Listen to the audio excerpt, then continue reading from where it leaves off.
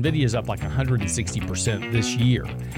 And, and that's fine. There's nothing wrong with that, except for the fact that ultimately you've got to have the earnings to support that price, right? It's great to chase the stock and it's great to run it up, but if you're trying to buy it now, you've got to say, okay, well, what is the thesis that's going to justify this price versus the earnings that they're going to make? And now for something completely different. Forget everything you've been told by others before. Get ready for the real deal, the full story. Real talk about money, markets, life. Now, it's The Real Investment Show with Lance Roberts, presented by RIA Advisors. And good morning and welcome to the show. Of course, it is Tuesday. It's the first trading day of a holiday shortened week. That's right, markets were closed yesterday, so good news is nothing happened yesterday. Markets weren't up or down. But anyway, we kick off this week also getting to wrap up the month. This is, of course, January the 20th, 10 more days to end up the month. It's also the end of the quarter. So over the next, week or so, we're going to start to see kind of portfolio rebalancing and window dressing. We talked about that previously. A lot of companies, mutual fund managers, pension funds, et cetera, that run balanced allocations of some sort, they've got to readjust. So stocks have had a big run this year. Bonds have been kind of sideways this year. So their portfolio tolerances are going to be out of balance. They're going to have to sell some equity, buy some bonds, those type of things. So could see some pressure on the markets potentially this week. Heading into that, of course, markets are looking to open a little bit softer this morning. Dow's down about 110 points. That's not surprising, right? I mean, we've had just a fantastic run since the beginning of the year. Historically speaking, when markets are up more than 10% by the end of June, which we will be unless something disastrous happens, then the end of the year, the last 6 months of the year, also tend to generate about 10% rates of return. So the outlook for markets over the rest of this year is certainly improving as we continue to get kind of more and more momentum behind the markets. And, as we discussed a bit yesterday, consumer sentiment, and as we were talking about yesterday, we said, consumer sentiment is a key factor here, because as prices rise, people feel more confident about things, right? Because they see more wealth being created inside of their portfolios. So they tend to feel better about going out and spending more money. So consumer confidence tends to lead to stronger economic growth, and that continues to improve here. We're also starting to see a bottom in home builder sentiment. Home builder sentiment has actually turned up recently, and it looks like, now we're starting to kind of get past the worst of that kind of downturn in the housing market. So we're starting to kind of see things begin to improve on the surface. Not a lot just yet, but looks like we're getting more towards the end of this downturn that we had last year. We'll see how this works out, of course. We still have to deal with the lag effect of a lot of this monetary tightening that's been going on by the Federal Reserve, but that's also an interesting, byproduct of the markets. And as we talked about before, the Federal Reserve is hiking rates. Why? Well, they want to slow economic activity, right? They want consumer confidence to come down here a bit, and they want things to tighten up.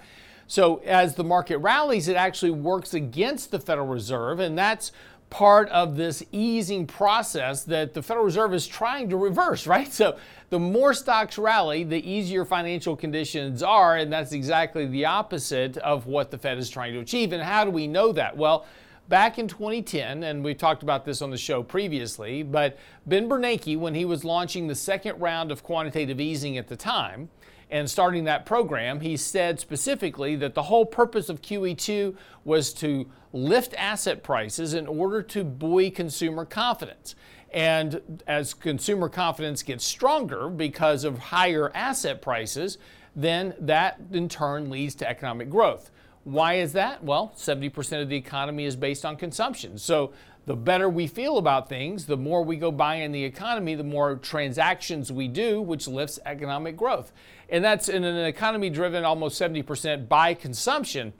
That's a pretty big factor. So again, all these things kind of playing in, but again, still there is some concern, right? And you can't completely dismiss the concerns that are out there of weaker economic growth as we go forward. Higher interest rates are certainly going to weigh on that business. But we're going to see that potentially that recession risk is getting pushed out further and further. Now we're out into 2024 for a potential downturn in the economy. We'll see when we get there. But again, markets are beginning to improve here a bit. So we do want to kind of pay attention to that. We're starting to see an improvement in some, not all of the economic data, but keep a watch on leading economic indicators.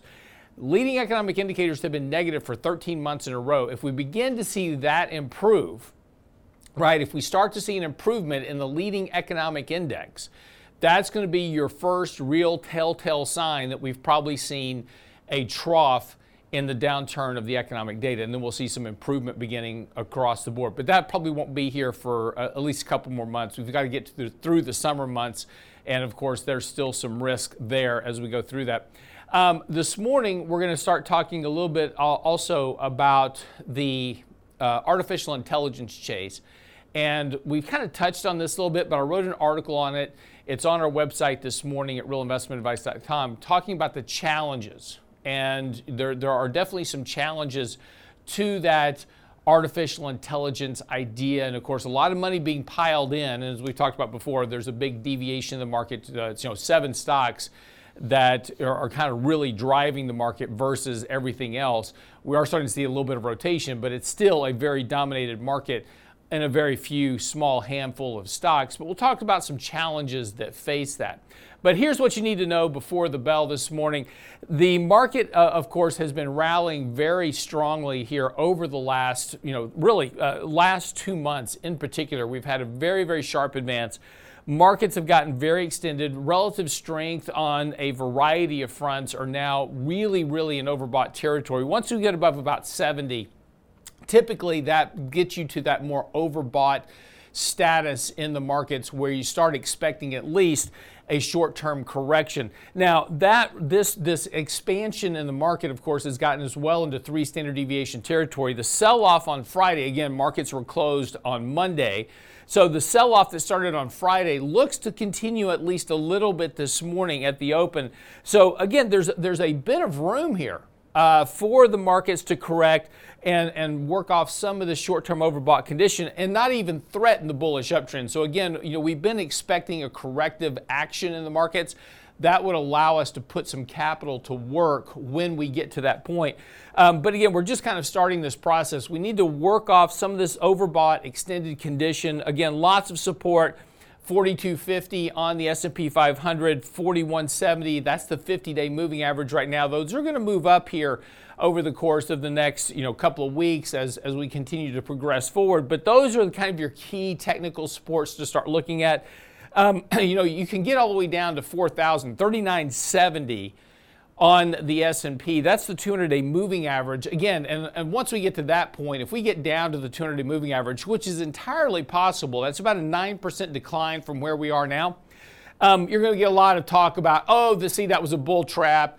Now investors are back in the bear market. And that's not going to be the case at all. A correction back to the 200-day moving average, completely fine, keeps you within the bullish trend, and it gives you that ability for markets to advance through the end of the year.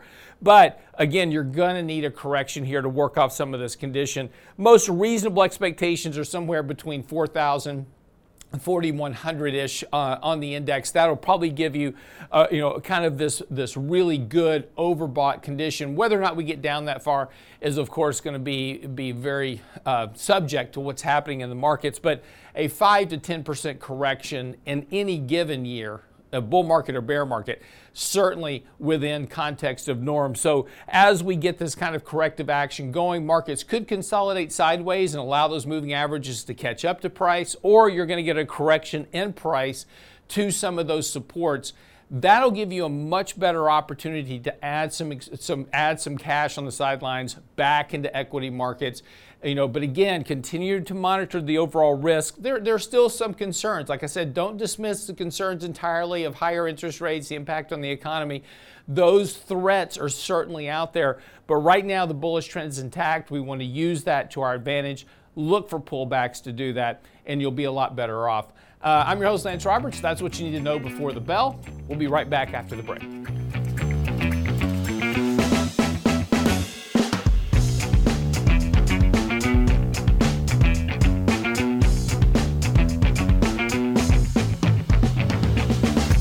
Get daily investment news you can use, delivered at the speed of the internet at realinvestmentadvice.com.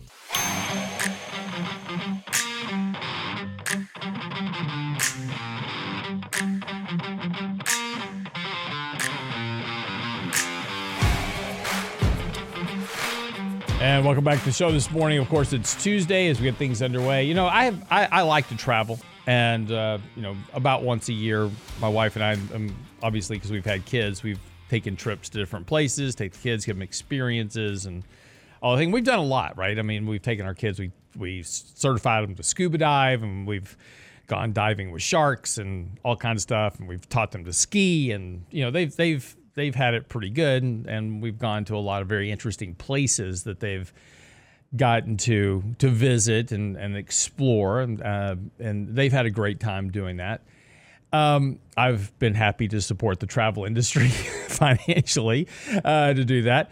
But one thing I've never had a desire to do is to get into submersible and go check out the Titanic. That is not on the top 10 of my wanting to do things. I like taking a bit of adventure. I like, I don't mind taking a little bit of risk, right?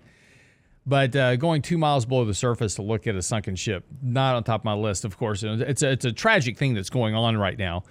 The submersible, if you haven't heard the story, 3 people spent, and don't quote me on the numbers, but I think they spent about $250,000 a piece to get on this submersible, go under the water, go 2 miles down, and go see the Titanic and the wreck of the Titanic. Well, it's gone missing, and now there's a heavy search. U.S. Coast Guard's now in full search for the submersible, and hopefully,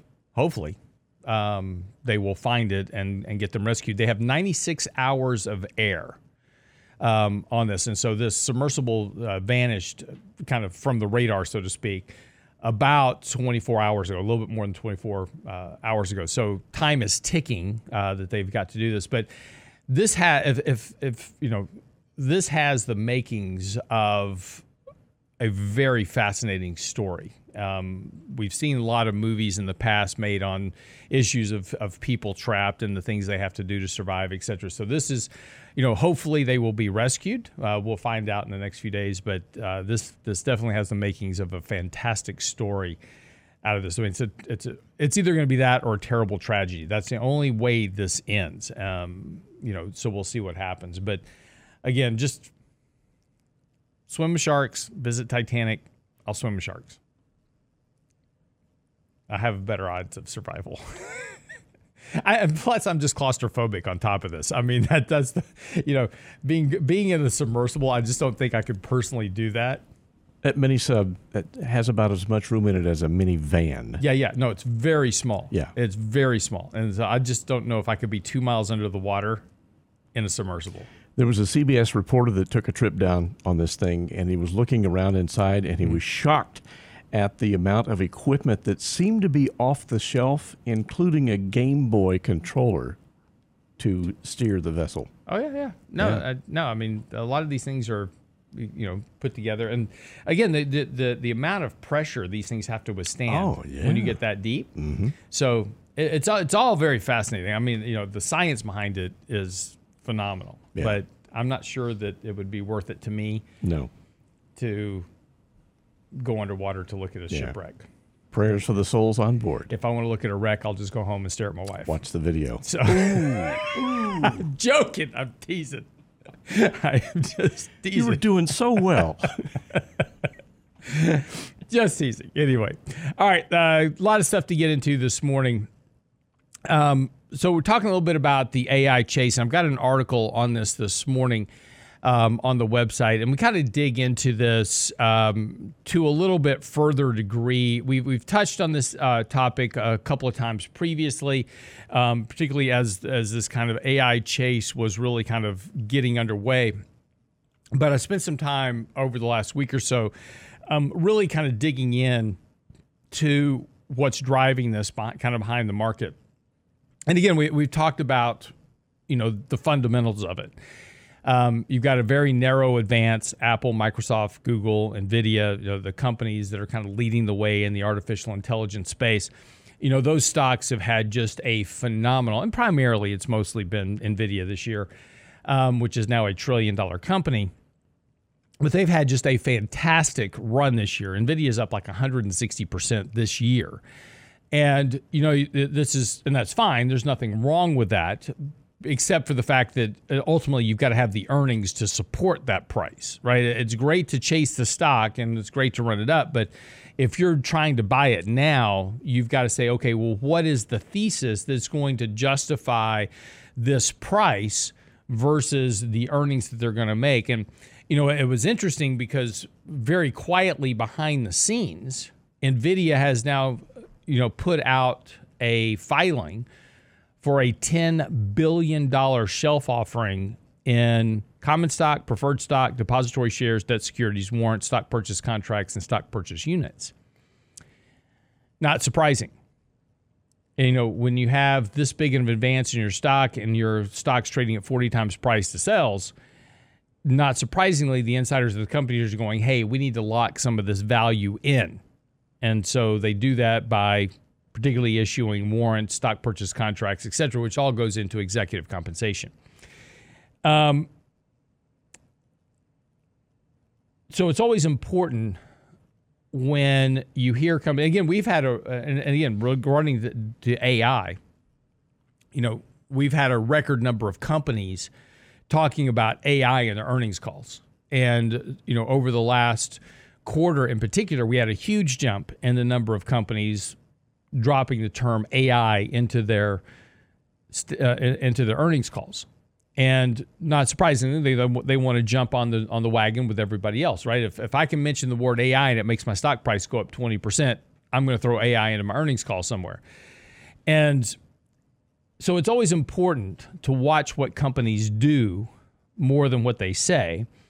And if NVIDIA knew with certainty that this was going to keep going on to infinity, they wouldn't be selling stock now, right? If they were under the impression that they could sustain this earnings growth indefinitely, why would you lock in prices now?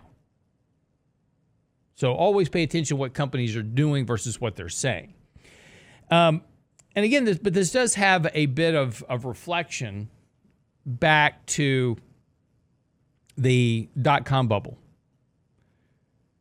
Because we saw the same thing back during the dot-com bubble. We talked about this previously, is that everybody, regardless of whether they had anything to do with the internet or not, they were dropping the word internet, web, whatever, inside of their earnings reports. And of course, at the time, all you do was throw up a web page and you said, oh, we had this many eyeballs on our web page. And then people go, oh, that's great. And they would just run the stock price up. Of course, eventually, the one thing that always came to matter, which was valuations. And we had to get to the point to where people said, hey, you know what?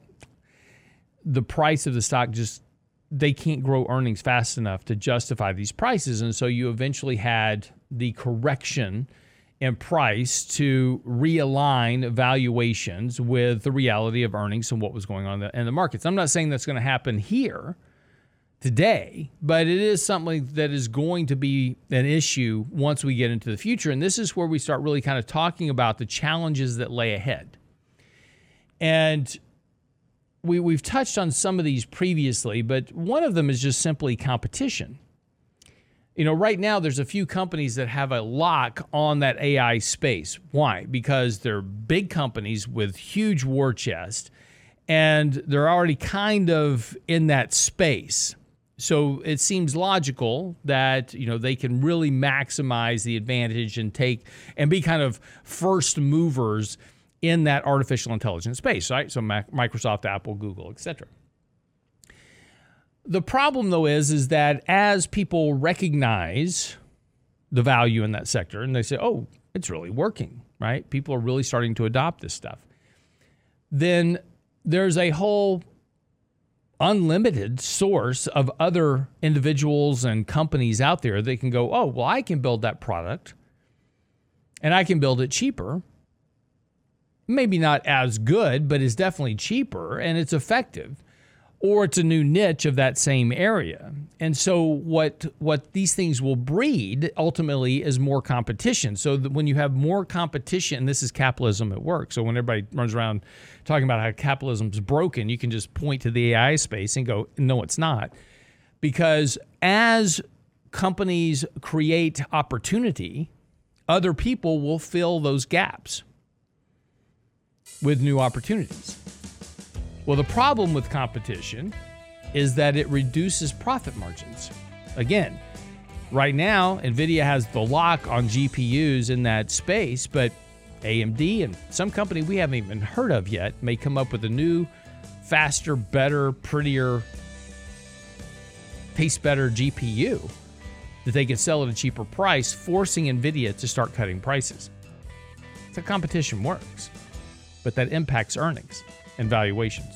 Come back, I've got a clip from a gentleman in the AI space, and he says some very interesting things about the competition in AI. We'll go through that when we come back from the break. Don't go away.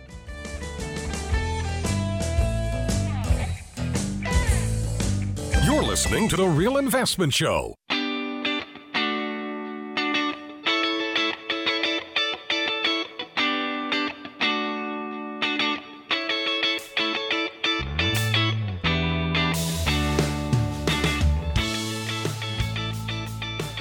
So, as I said before the break, talking a little bit about the AI speculation, which is,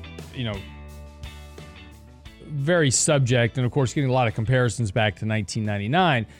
One of the issues, though, as I was saying, is that the expectations, and this is always the case in an early bull market, everybody just starts forgetting that ultimately valuations matter, earnings matter, and a lot of the hype that is being put into AI and how it's going to change the world simply won't come to fruition. Now, a lot of it will, but some of the more extreme things are just simply not going to happen, and they never do. It didn't happen during the internet bubble, and it won't happen this time. But Elevation's Roger McNamee was on CNBC here recently and really summed up a lot of the concerns. I've got his clip here. I'm just going to play it for you. So you're watching our live stream right now. You'll be able to watch it, but you'll be able to hear it. And again, there's really no charts or anything to keep up with, so you can just listen to the commentary. But I think you'll get the juxt of what he's getting to, and why the issue of competition in particular and the issue of expectations is potentially a risk to the current AI chase. So here you go. This morning, early Facebook and Google Investor Elevation Partners co-founder Roger McNamee. Roger, great to have you back. I don't think correct me if I'm wrong, I don't think you're comparing this AI structural change to crypto or the metaverse, or are you? No, Carl, the big thing that's comparable is that the incentives of the system are not aligned with the incentives of society. So if you wanted to do AI properly, you would do it the way that people are doing in drug discovery, which is you have a highly curated training set and you put a great deal of effort into making sure that whatever outputs come out are always going to be accurate. Today's things that they're calling AI, particularly the generative AIs like what OpenAI makes with GPT-4 and ChatGPT, these are literally just BS generators. They have no verified content in them, and the results are incredibly unreliable. And the notion that we're going to apply this to things like search, it's going to result in just one bad outcome after another. What you're saying reminds me of what the B of A desk said last week, and that is that the NVIDIA quarter and the guidance and the actual dollars being marked as a result of all of this made them believe that the market's going to sniff out any kind of phony association with AI, that you can put it next to your name, but it's not going to, the market's not going to reward you necessarily the way it has NVIDIA. You disagree? Well, the key thing with NVIDIA is every time you make a large language model, you spend something like $500 million on NVIDIA chips. That's real money. And the trick here is that the guys at OpenAI are trying to create the illusion that what they're doing is inevitable. And yet there is no obvious business model. There's no way to monetize this other than with surveillance capitalism. And we know from social media how much harm that causes. And so what you're looking at here is a battle between the OpenAI guys trying to create the sense of inevitability and the reality of the marketplace saying, wait a minute, guys, interest rates are now 5%.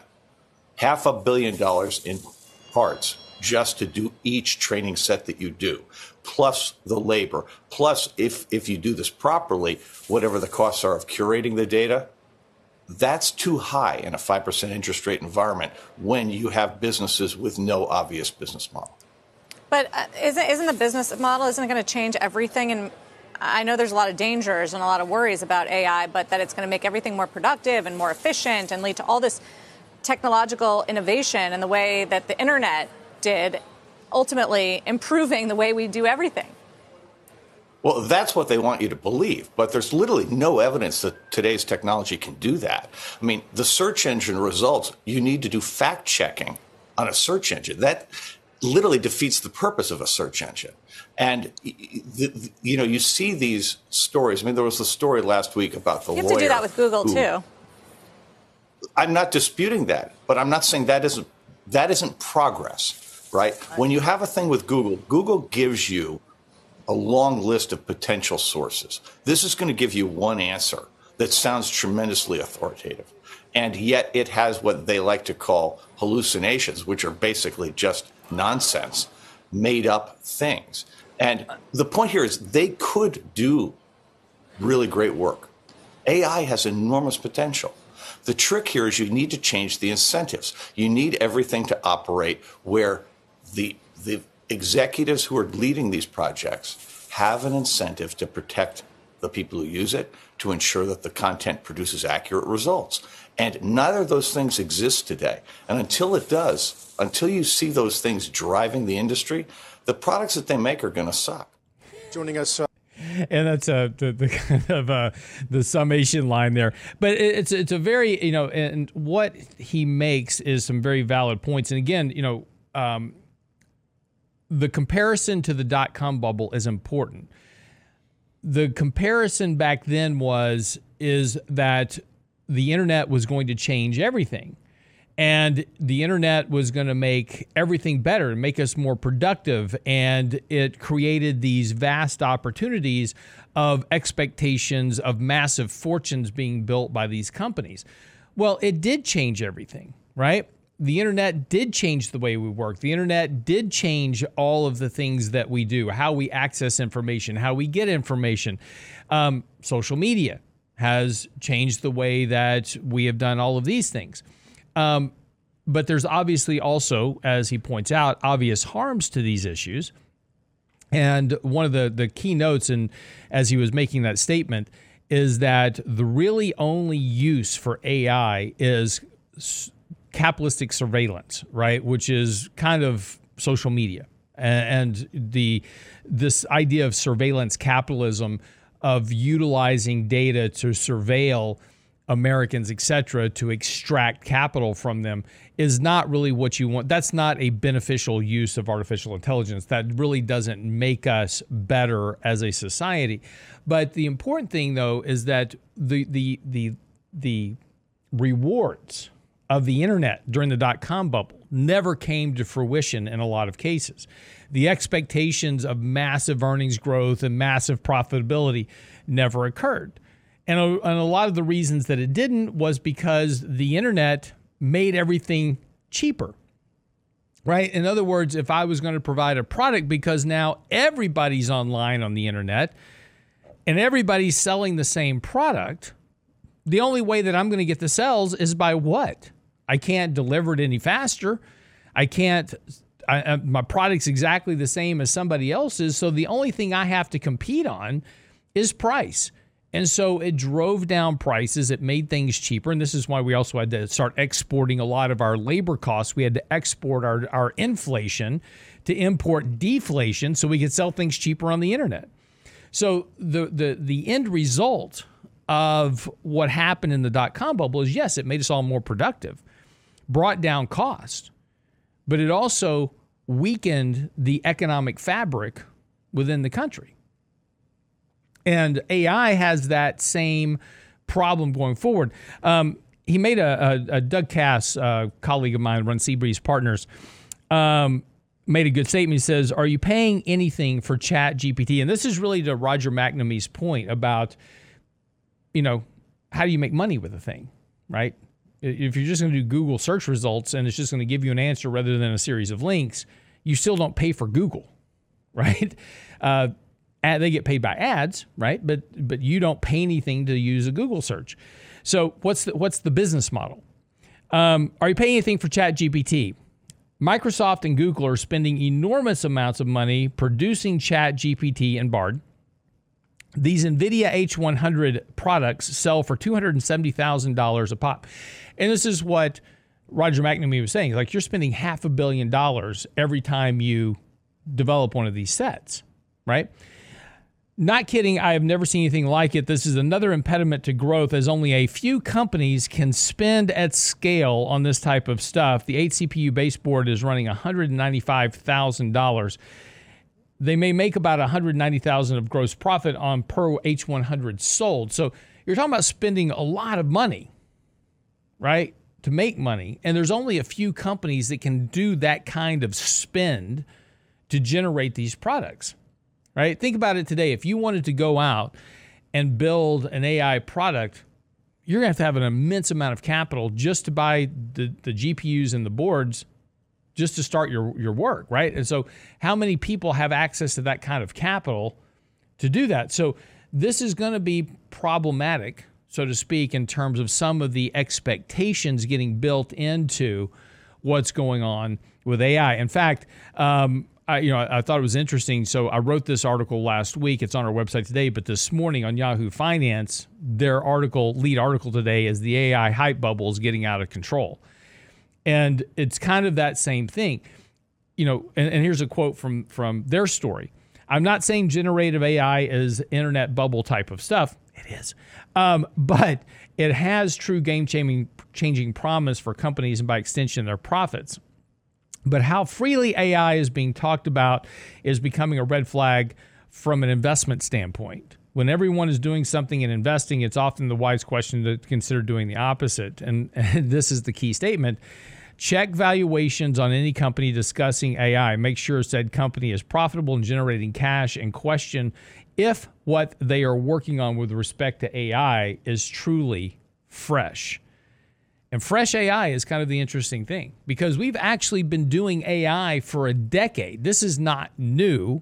It is just a new moment in the market. The market needed something to latch onto in terms of generating, some growth, right? And AI was it. We've been doing AI for a decade. We've been talking about this for a long time. So what is going to be what is the new thing that AI is going to be that's going to generate all these products and profits that we weren't doing already? And I'm not saying there's not a lot of this to come, because it will. We'll see a lot of these things being developed and new ideas and new inventions. But again, also, it's valuations ultimately that matter, and whether or not the revenue can ultimately be generated. All right, be right back after the break. Don't go away. The Real Investment Show.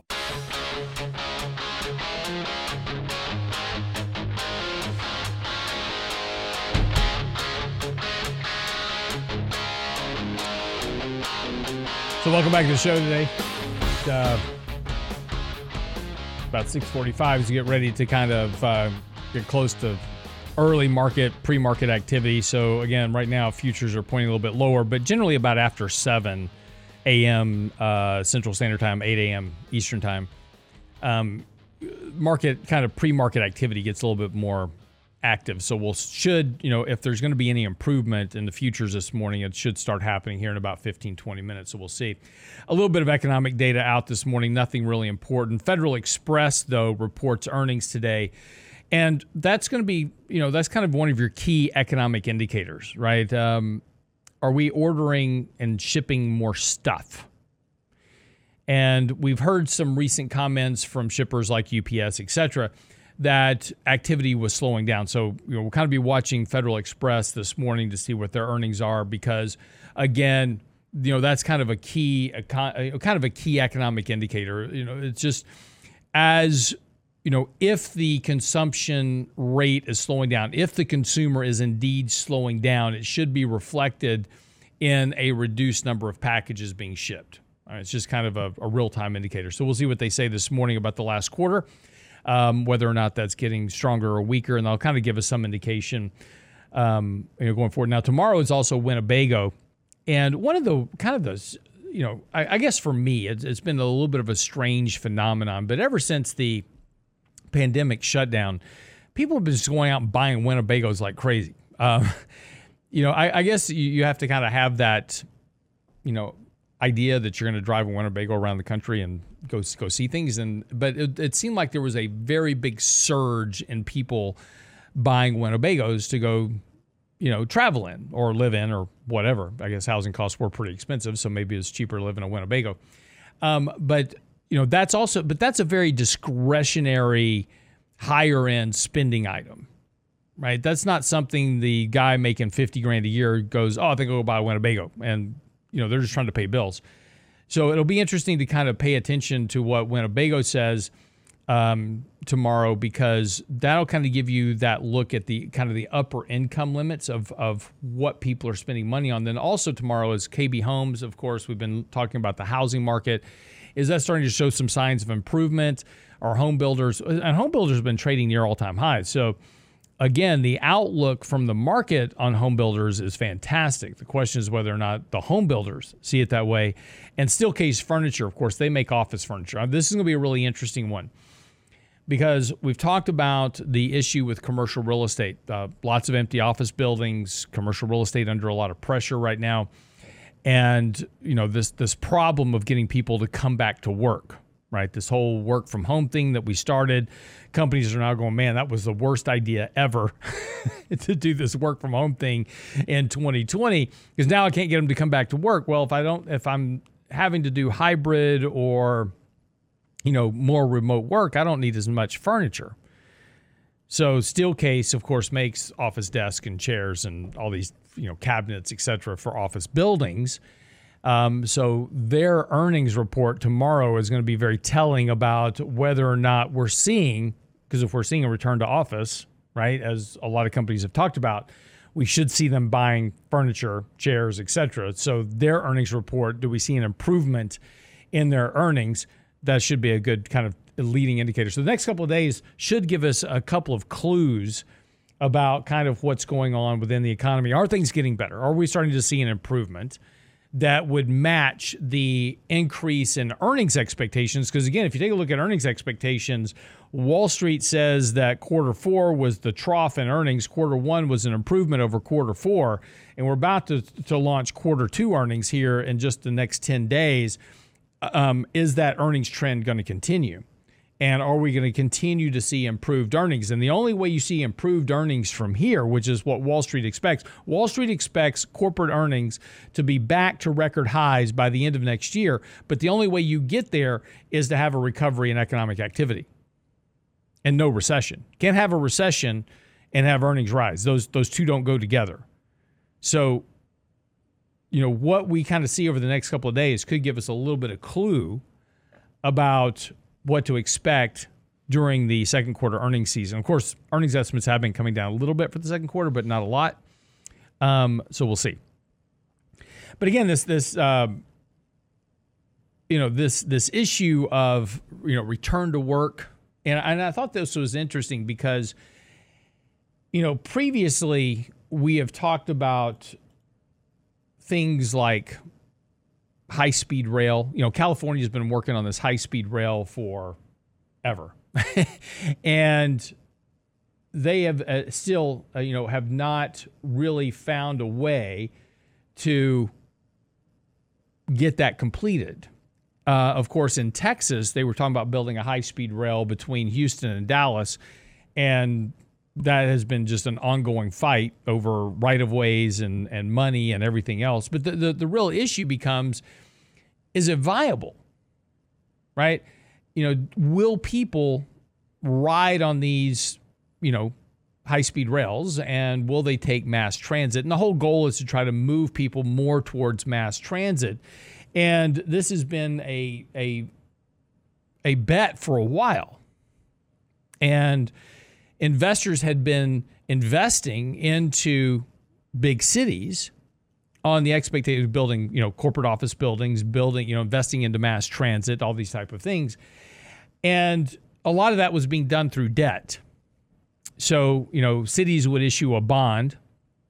California is a good example, and the high-speed rail would issue debt to pay for the high-speed rail. And so investors would buy the bonds on expectations that that bond would eventually pay off because of the revenue being generated from these mass transit systems or from building buildings, whatever it was.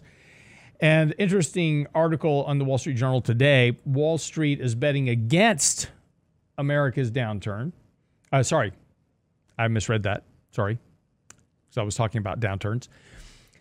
Wall Street is betting against America's downtowns, not downturns. It's Freudian slip. Investors are paying, and so this is a quote, investors are paying less for bonds linked to New York subways and buses. Downtown-focused real estate investment trusts trade at less than half of their pre-pandemic levels. Bondholders are demanding extra interest to hold office building debt. Downtowns have been a mother lode for American cities over the years, providing billions of dollars in tax revenue, along with their distinctive skylines. In turn, investors bet on downtown office towers or on trains and buses delivering workers to them, and they could generally trust they held a winning hand. Here's the problem, though. Let's talk about Houston in particular, because that's where I live.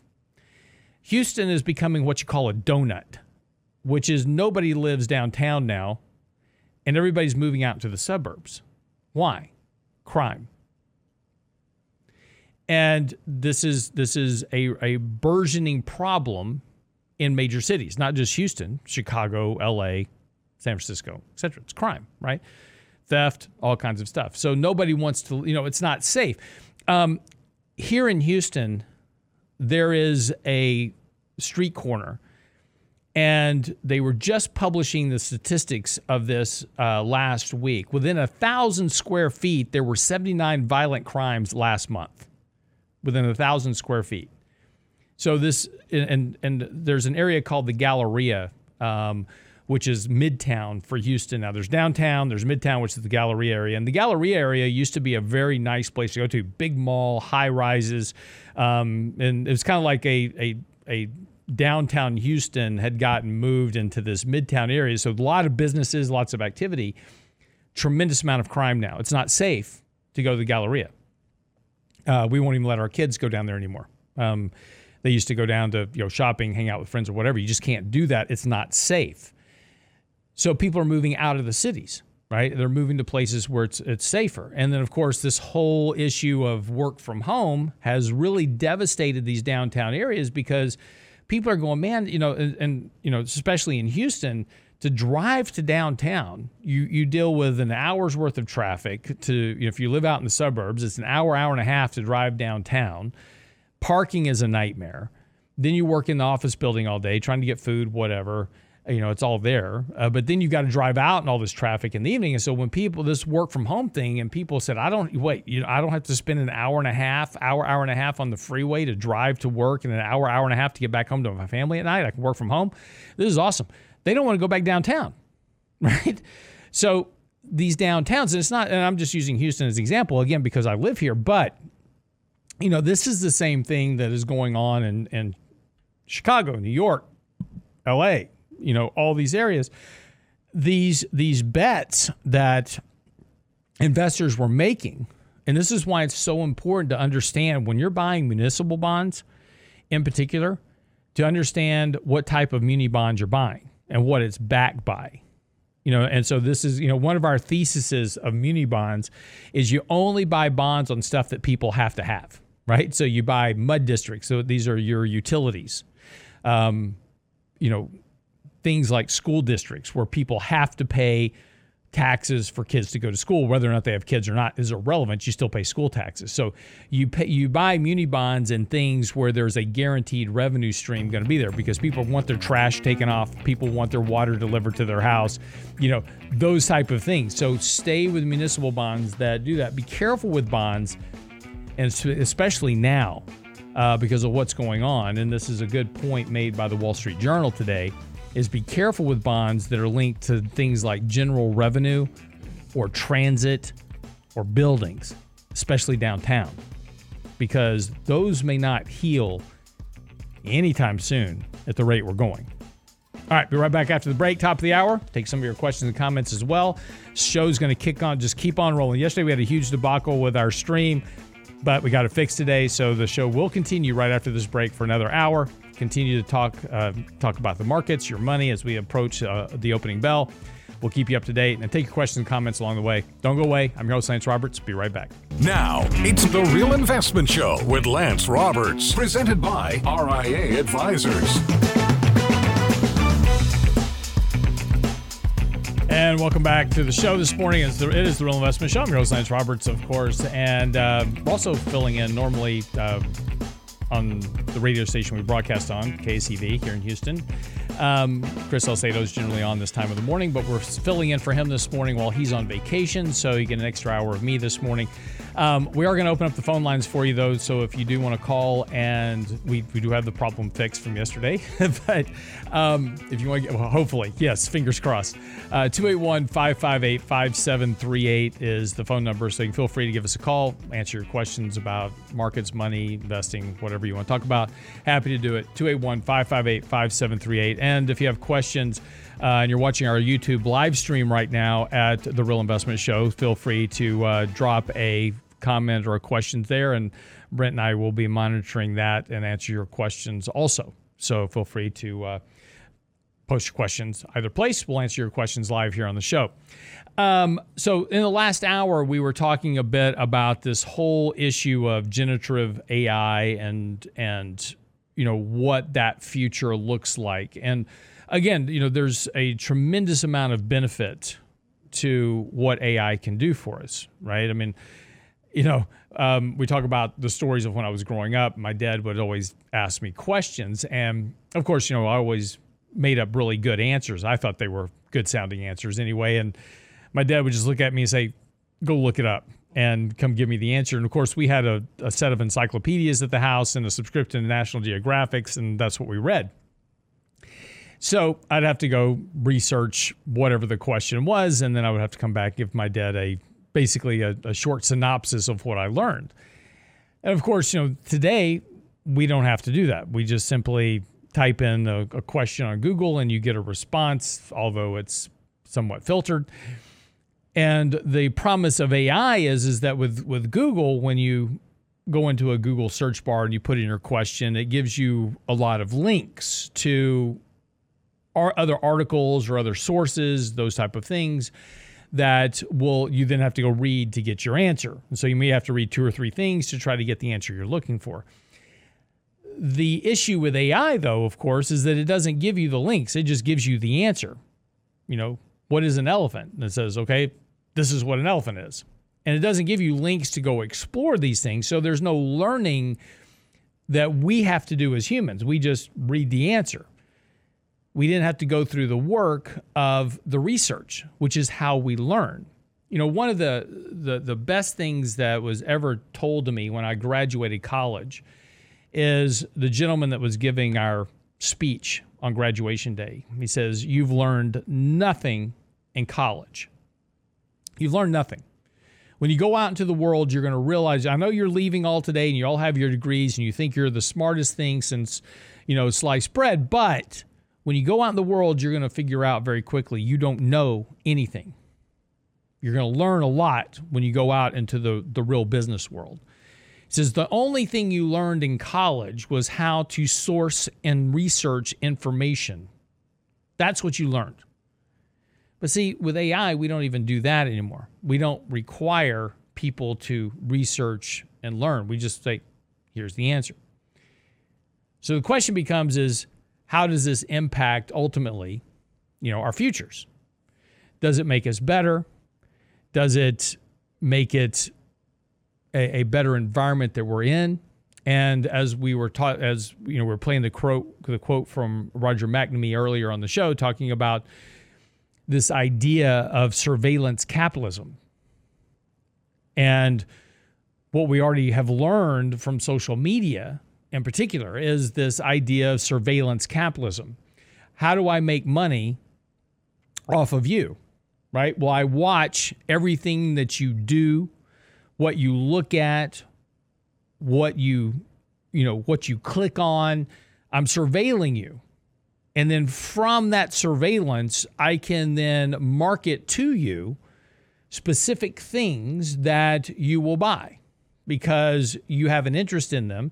And as human beings, we always want what we want, right? So this idea of surveillance capitalism is making money off of your activities. And that's the promise of AI, is that it will greatly enhance this idea of surveillance capitalism on Americans. And it's hard to say that anything good has come out of surveillance capitalism.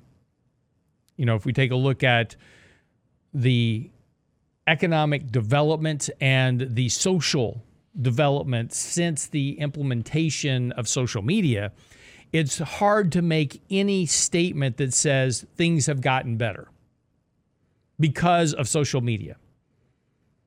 Have we gotten smarter? Have we become more tolerant? Have we become, more connected in society because of social media? That was the promise, right? Social media, we would all be connected. We'd all have access to be able to share pictures, and it would be a wonderful thing, and we would be able to communicate and stay connected to our loved ones no matter where they were in the world. It was going to be an awesome outcome, but did it come out that way?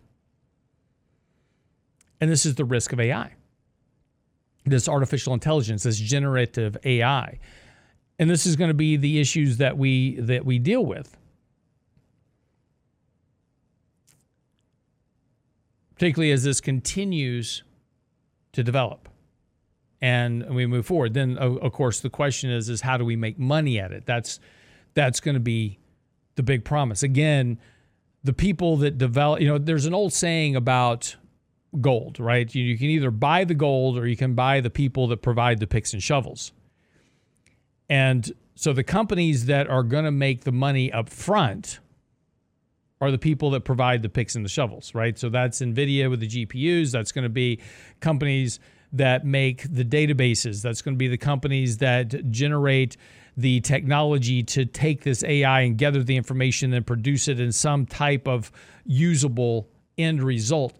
Those are the companies that are going to benefit early on from the impact of AI. The question longer term, and this is where we went back to talking about the internet and the dot-com bubble, and what we found out is that what the end result will be is a lower cost of environment because of competition. So things that people were paying a lot of money for up front to get into the space will become dramatically cheaper down the road. In other words, the picks and the shovels will become much cheaper down the road because of competition. And also because of saturation. As we get to the point that AI is full, so think about it this way. I'm a new company and I want to build out an AI project. So I'm going to have to spend $500 million to buy all the chips, the GPUs, et cetera, that I need to do my development, to create my product. So a big upfront spend. But going forward, I don't need to spend as much money because once I've built the base of my company, right? Once I've got my product developed, then I go into kind of maintenance mode and upgrades, which aren't nearly as capital intensive. They're still capital intensive, right? There's still money made, but not the same amount of initial spend. That will, of course, impact the earnings of the companies providing those picks and shovels. They don't need as many. So these are the things that we have to think about as we go forward and talk about AI and what it means. All right, quick break. We'll come back. Got a couple other topics to get into this morning. Don't go away. The Real Investment Show.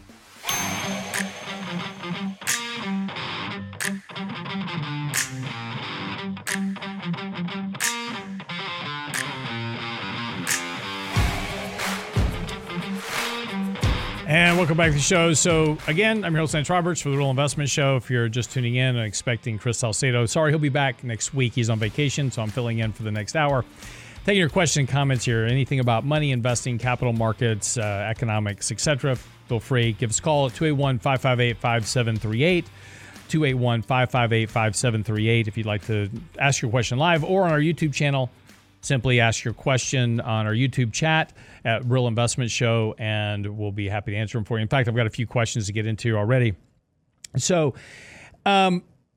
one question is covered call strategies are becoming a lot more popular as of late because of the idea of income generation. So, without getting too technically involved in all this, all a covered call option is or strategy is you own some underlying stocks. Say you own a company like Microsoft, which has had a big run higher. So as the price moves up, you can then write an option. I have the ability to sell a contract that says I am willing to sell Microsoft at a certain price at a certain date in the future. That's all that means. So last Friday was a good example. That was quadruple witching on the markets. All options expired. So if I had written a contract to sell Microsoft at a certain price on the third Friday of March, which options expiration is always on the third Friday of each month, and if the price of the stock was above that level, then I had to sell the stock at the price I agreed to. So as an example, let's just, kind of using Microsoft as an example. Last Friday, the stock was trading right around 342. Now, let's say that, and of course, just prior to that, the stock had reached a peak that was very close to about 335. And so at that point, I wrote an option that says, I'm willing to sell my Microsoft at $335 on the third Friday of June. And so on third Friday of June, the stock closed at 342. So I had to sell my shares of Microsoft at $335, even though the price of the stock was at $342. So I lost that gain. But what I did get paid, I got paid a premium for that contract. So let's say I got paid $3 for the contract per 100 shares. So if I owned 100 shares of Microsoft, sold it for $3, I had $3,000 paid to me in order to sell those shares. So now I didn't really sell my shares at $335. I really sold them at $338, but the stock still closed at $342. So I missed out on that upside. So that's the risk of writing call options. So yes, you can certainly take advantage of high prices and write call options and make money at it. But just understand that you're going to generate a lot of capital gains taxes. You're going to get called in a bull market. You're going to get called away a lot. So you're going to keep losing shares of the company that you're writing the options on and have to figure out a way to buy them back. And that's a very tough challenge for most investors to do that. So just something to kind of understand. Let's go to the phones, pick up with Mike out in Tomball. Mike, welcome to the show this morning. How are you? Good morning, Lance. Enjoy your show. I listen to it a couple times a week. Awesome. So I had a question about the possibility of a recession. There's a lot of indicators that point to a recession later part of this year, first part of next year, and I wanted to know what your opinion was about that. Sure. This is the big conundrum, Mike. We do have a lot of indicators. In fact, I've got an article coming out on this on Friday on our website at realinvestmentadvice.com, talking specifically about this point. Is that there are a number of indicators, the inverted yield curves, right? So if we talk about the yield curve between the 10-year and the 2-year, that yield curve is nearing one of its lowest levels on record, and has always preceded a recession. The leading economic indicators have always, when being this negative, as they are now, have always pointed to a recession. The problem, and then, of course, just not even to mention the Fed's hiking rates in order to slow the economy down, and given the fact we've had one of the most aggressive rate hike campaigns in history, that has always devolved into a recession. And when inflation is above 5%, you've always had a recession. So yes, Mike, to your point, tons of indicators that suggest a recession is coming. But the problem is the market's saying, no, it's not, right? I mean, everybody invested in the markets right now are hoping for this soft landing scenario. You know, the one thing we can say is that economic growth has slowed markedly. Because of that $5 trillion in stimulus that we pumped into the economy, we had this huge surge in economic activity. We were growing at 8, 9, 10% in nominal economic growth in 2022. I'm sorry, in 2021. When we got into 2022, we began eroding that growth. And we talked a little bit about this last week. You know, imagine that you're sitting on top of a very tall hill and you want to get down into the valley, which is below sea level. So you've got to go all the way down the hill, you know, to get to sea level. And then you have to go down into the valley to get below sea level. Well, we've already been coming down that hill, right? We're not in negative growth territory yet, but we're heading in that direction, and it's taking us a lot longer to get there because there's still a lot of stimulus in the system. And that stimulus is getting worked through.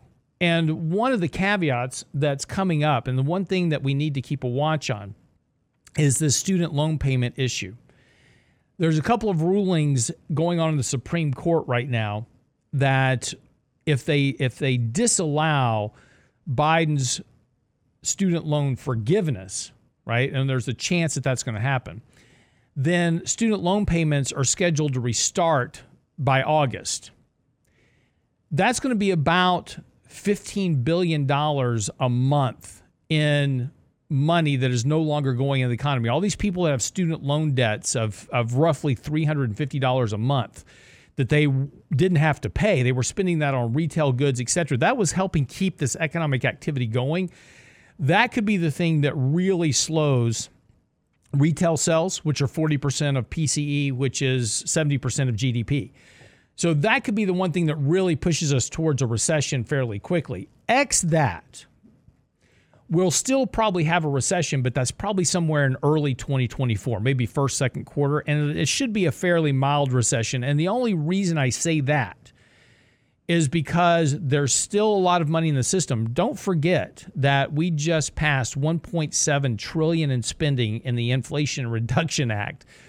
That's not actually reducing inflation. It's actually keeping inflation fairly elevated in terms of a lot of prices.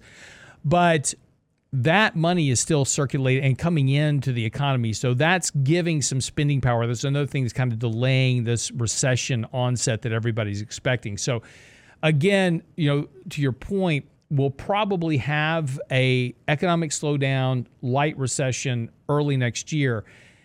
And that's only because we were starting from 9, 10, 11% economic growth. If we had been starting with economic growth at where we were pre-pandemic, which is around 2%, we would already be in a very deep recession. But it's only because of where we were coming from, because of all that previous stimulus, that by the time we get to the low of this economic contraction, likely first of next year, it'll be a recession, but it won't be a really deep one. So look, I know it's super confusing. It's super confusing for me. Trying to parse all this data, trying to figure it out. And again, it's all estimates. So we'll have to figure out when we get there. But again, this has been a very frustrating environment considering what the economic data says, and all these indicators say we're going to be in this fairly deep recession. Just haven't gotten there yet.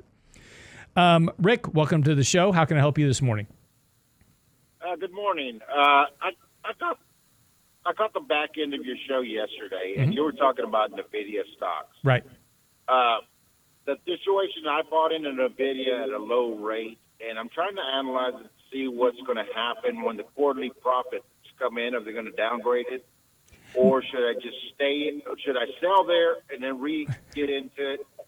Or should I just stick to it and just leave it alone?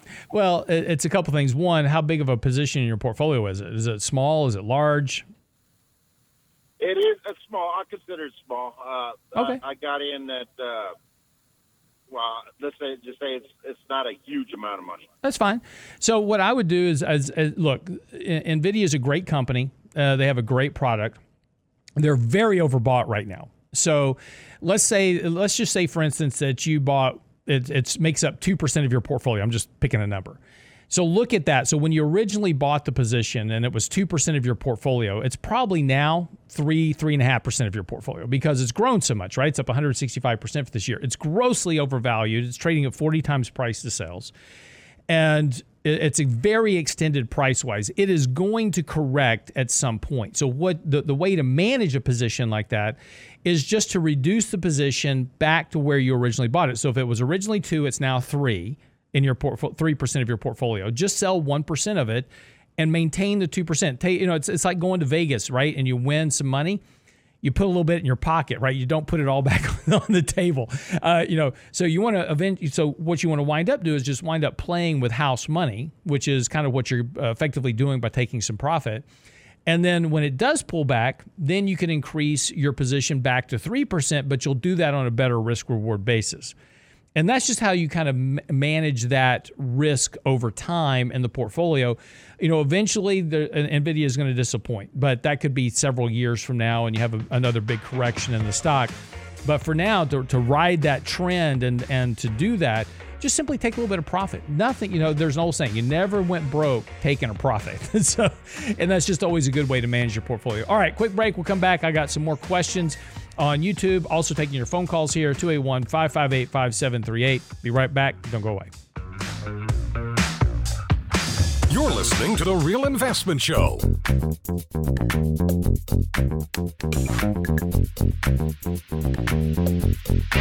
And welcome back to the show this morning. It's 7:33 Central Time as market's getting ready to open up.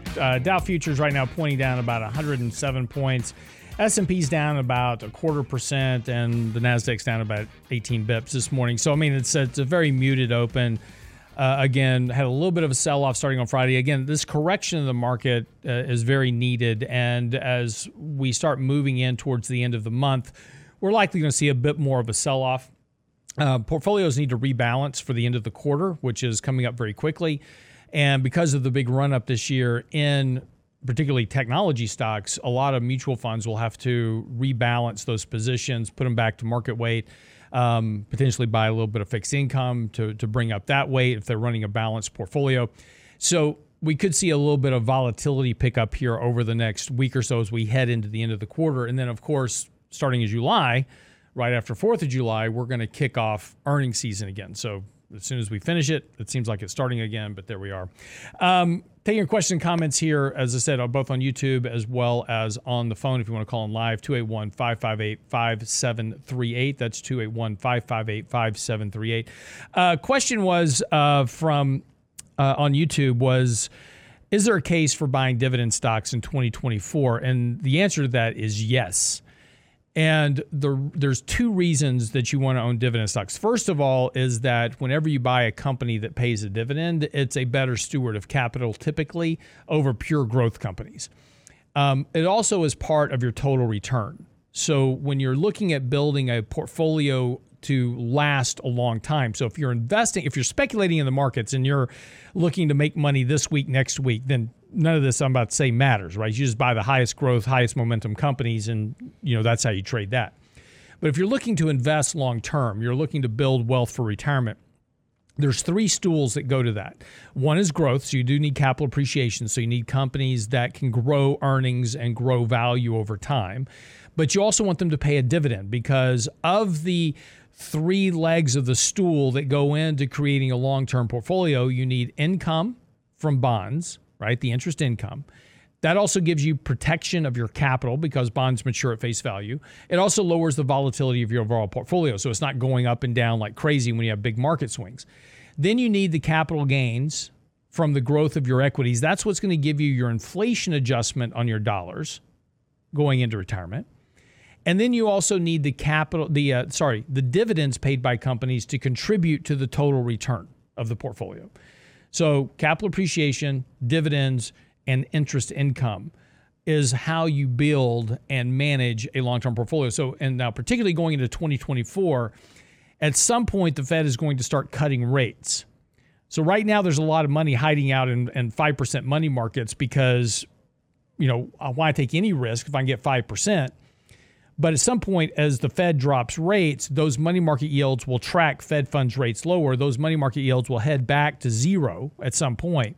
And yes, a lot of that money that people have been sitting on, hiding out in 5% money markets for no risk, they're going to have to try to come in and buy stocks with dividends, and they'll be paying a lot more in price for those, but they'll be trying to get those yields on companies. So if you really want to kind of take advantage of the situation and front run where we're going to be, and this is why we've talked a lot lately about sector rotation, a lot of the most undervalued, out of favor sectors right now are those that provide the highest yields, consumer staples, etc. That's where you're going to find your opportunity, because right now those prices are depressed, yields are high, so you can lock in higher dividend yields in anticipation of a rotation with Fed rate cuts as we move into 2024. It's a great question. I think you should think more about that. So one of the other questions I got was a issue on REITs that's going on. This was from Marshall on YouTube. What are your thoughts about REITs going forward? A lot of these are down 15 to 30%, some of them more, depending on who they are. REITs are basically you're tagging onto real estate, right? Somebody's bought a property and it's in here and they're paying out part of the cash flow, et cetera, to you, so it's fine. Just as with anything, you just have to be careful what REIT you're buying and understanding what you're getting yourself into. I would not buy commercial real estate REITs right now. The reason is that we're not done with probably what's going on with the work from home situation and a lot of empty office buildings downtown. I'm personally closely associated with people I know in that industry. They're close friends of mine, and they are having a really difficult time right now because it's a function of two things. One, nobody wants to move downtown to buy, to rent office space. And the people that did have big leases because of the work from home, they're downsizing those leases. So there's a lot of vacant office space in commercial. Be careful of the apartment REITs right now. Multifamily is getting very, very, very overbuilt. You're about to wind up in a situation where you've got a lot of excess units and declining prices. And so, that's just a function that everybody was building these multifamilies previously because that was the hot spot. Particularly remember when we had opportunity zones under the Trump administration and he passed that law creating opportunity zones. Everybody ran out and built these multifamily apartment buildings in opportunity zones. So now we've got a lot of excess capacity. So be careful with that. Personally, we own REITs. I really like public storage because, again, we always have. It doesn't matter what goes on in the economy, good, bad, or indifferent, but you got a place to store your stuff. So I think that's a place that you can, storage units, those type of things. I think that's in the real estate space. There's opportunity there because, again, those are kind of recession proof. And even if we do have a slowdown in the economy, it's not going to impact them as much. Those are, and also a big problem with REITs is also the differential in rates, right? With the Fed at 5%, that's suppressing a lot of this real estate activity right now. As the Fed starts cutting rates, you'll start seeing a lot more opportunity in REITs. So again, I would just, medical REITs are all getting older. Healthcare is not going away. So that's another area that probably you'll do okay in. Like I said, just as with everything, just analyze, just don't buy a REIT just because it's really cheap in price and has a high yield. Be careful with that. Make sure you understand what kind of REIT you're buying and kind of think through the process of the changing dynamic of our economy and what the outcome of that is likely to be. And you'll probably be fine. So let's go to the phones, 281-558-5738. Jimmy, welcome to the show, sir. How are you? All right. Does the UNG fund track natural gas futures? Yeah, not well. Here's the problem. There's a lot of these, ETFs that track commodity prices. There's some on natural gas, on oil prices, on the VIX, and in the very short term, if you're swing trading natural gas, it will work short term, like over the course of a couple of weeks to a month. But don't try to buy it long term. And the reason is because of the option. So these don't actually own the commodity. They own options on the commodity. So these options have to be rolled on a regular basis. And there's two things that impact options, which are a decay of premium. There's a time decay. So as these options approach maturity, if they're underwater, they reduce in value a lot and they don't recover.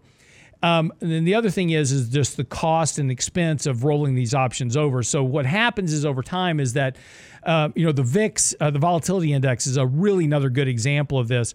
If you try to buy the VIX ETFs, they don't track the volatility index well at all.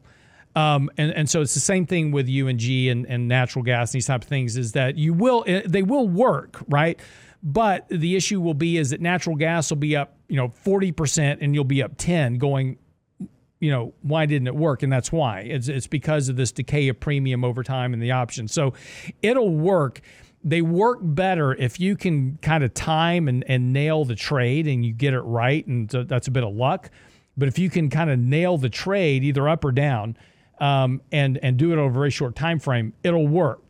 It just won't work over longer periods. So on a buy and hold basis, they don't tend to do well. But it's I wish there was better options out there. I've been looking for a long time. Just haven't found one yet, other than trading the futures directly. Anyway, thanks for the call, Jimmy. Appreciate it. 281-558-5738. That's 281-558-5738. Another good question, and this is on YouTube. Has the moment for buying bonds passed, or is that still a fertile market? That is still a very fertile market. We have not passed the point of making gains in bonds. In fact, the potential for a strong return in bonds over the next year is fantastic. And the reason is because if we get into recession, rates are going to fall. And because interest rates are a function of two things. They're a function of inflation and economic growth. Interest rates are tied to both of those things. What's happening with inflation right now? Inflation is still high, but it's coming down sharply. We're down to 4% inflation now, and that's going to continue to fall. As inflation falls back towards 2% or further, economic growth is going to slow because inflation is a reflection of economic activity. So as economic activity continues to slow, so will inflation. And because of that, interest rates are also going to fall. And then eventually the Fed's going to cut rates back to zero. That's going to push rates down even more. So no, you have not missed the opportunity to buy bonds. In fact, we just bought some more. So we're continuing to shift our duration in our bond portfolio specifically for this reason. And 2024 looks like it could be a very, very good year for fixed income. All right, be right back after the break. Wrap-up show. Take more of your questions and comments both on YouTube at The Real Investment Show. So get by our website, realinvestmentadvice.com. Click on the link, YouTube show, or on the phones, 281-558-5738. We'll be right back. The Real Investment Show.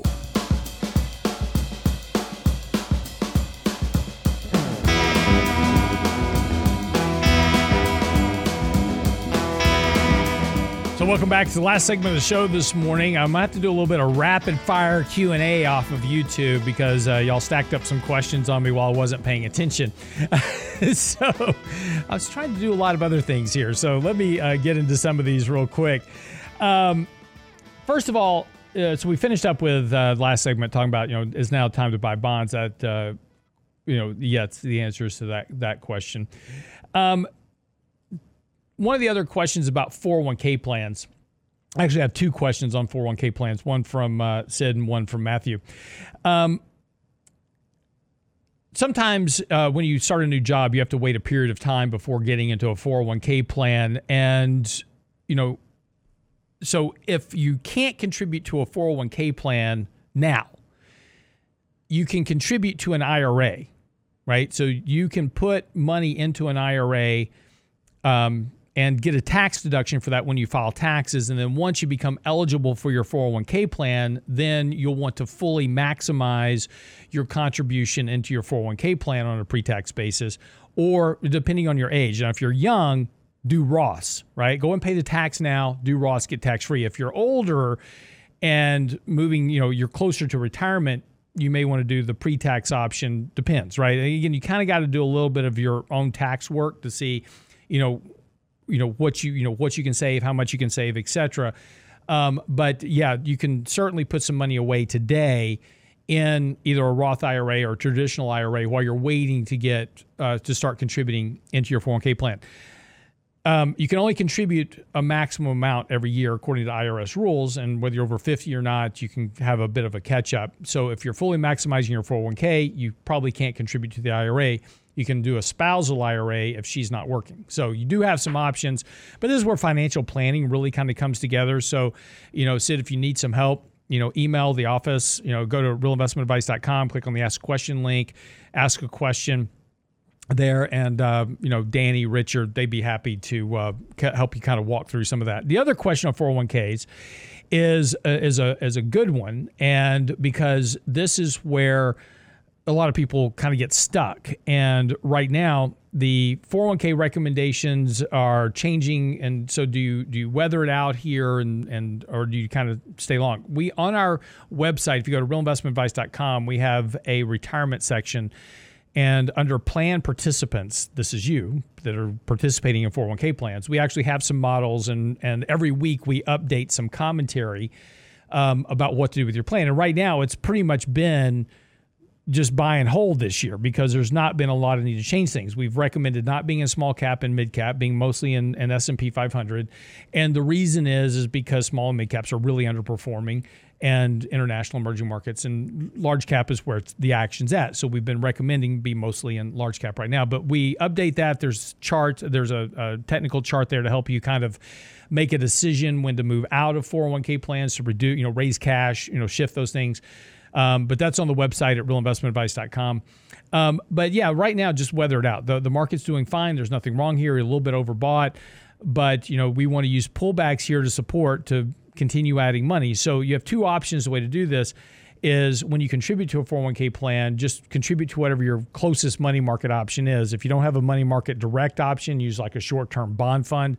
And then when you get pullbacks in the market, put that money to work. Or you can just dollar cost average in. Either way. So, all right, moving on. Also, if you are looking for tools, we have a website called simplevisor.com. And, that we post models, a lot of research there, a lot of the conversations that we have on a regular basis talking about sector rotation. All that analysis is on our research site at simplevisor.com. But we have some models there that you can follow. And we have an ETF model and an equity model. So we have a lot of people that often sign up and they go, well, how do I get into the model? Well, one way to do that is either just make the new buys. When we make new buys, just buy the new stuff that we buy when we buy it. Or just, kind of slowly buy in. So, if you've got a set amount of money, spend divide it up into 6 parts and buy into the model over a six month period, right? Just kind of slowly ease your way in to the model over time, and then make changes as we make changes. And that way you can kind of replicate what we're doing, in our shop. But again, those are just, tools for you to use. You don't have to follow our models. It's not a required mandate or anything else, but it's just to give you ideas of kind of what to look for. And we post a lot of commentary there as well to help you manage your money better, whether it's your 401k plan or whatever it is. We give you a lot of tools to work with to help you do your own research, right? This is the key thing. And we're developing a lot of new tools. We're going through a whole UX design right now to make it easier for you to use. We've got educational materials coming out. So we've got a lot of stuff coming over the next year in regards to SimpleVisor to make it even more functional for you. But there's a lot of stuff there to help you manage your money better at SimpleVisor.com. So, but one of the things I was talking about earlier is this rotation that will potentially come. As interest rates drop, money will start to look for dividend yields. And that's going to be areas of the market that have really been unloved this year because they're kind of boring companies. They're not companies that are going up 160% this year, like NVIDIA. Companies like Stables, as an example, that's where dividend yields are. And Brent, if you can bring up this chart on SimpleVisor, I'll share it with our audience. But when you take a look at some of the areas that are most unloved right now, and this is the sector rotation analysis I was just talking about from SimpleVisor.com. you see that staples, healthcare, utilities, energy, those are your biggest dividend yielding companies. Those are also the ones most out of favor. Now, we've seen a little bit of money flowing into those stocks over the last couple of weeks, but they're still very out of favor relative to communications, tech, transportation, which have been much being chased by the markets right now over the course of the first part of this year. The problem and the question that I got asked was, well, those are still very overvalued. Yes, they are.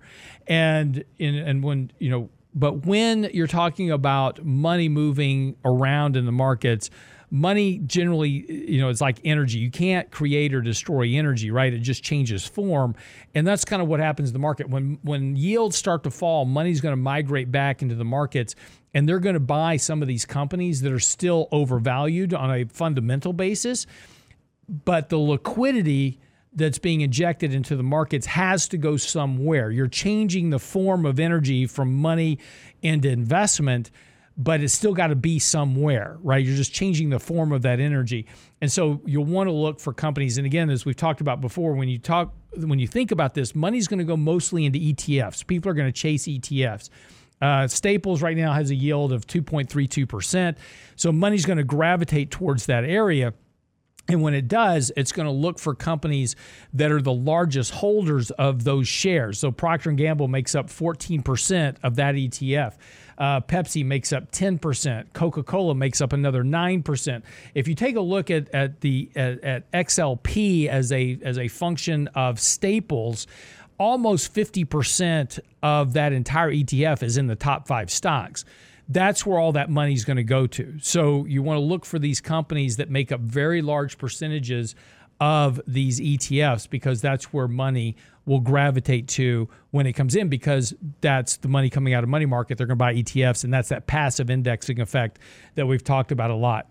There are, one of the, and just kind of wrap, I'm going to get one more question in here from Kevin.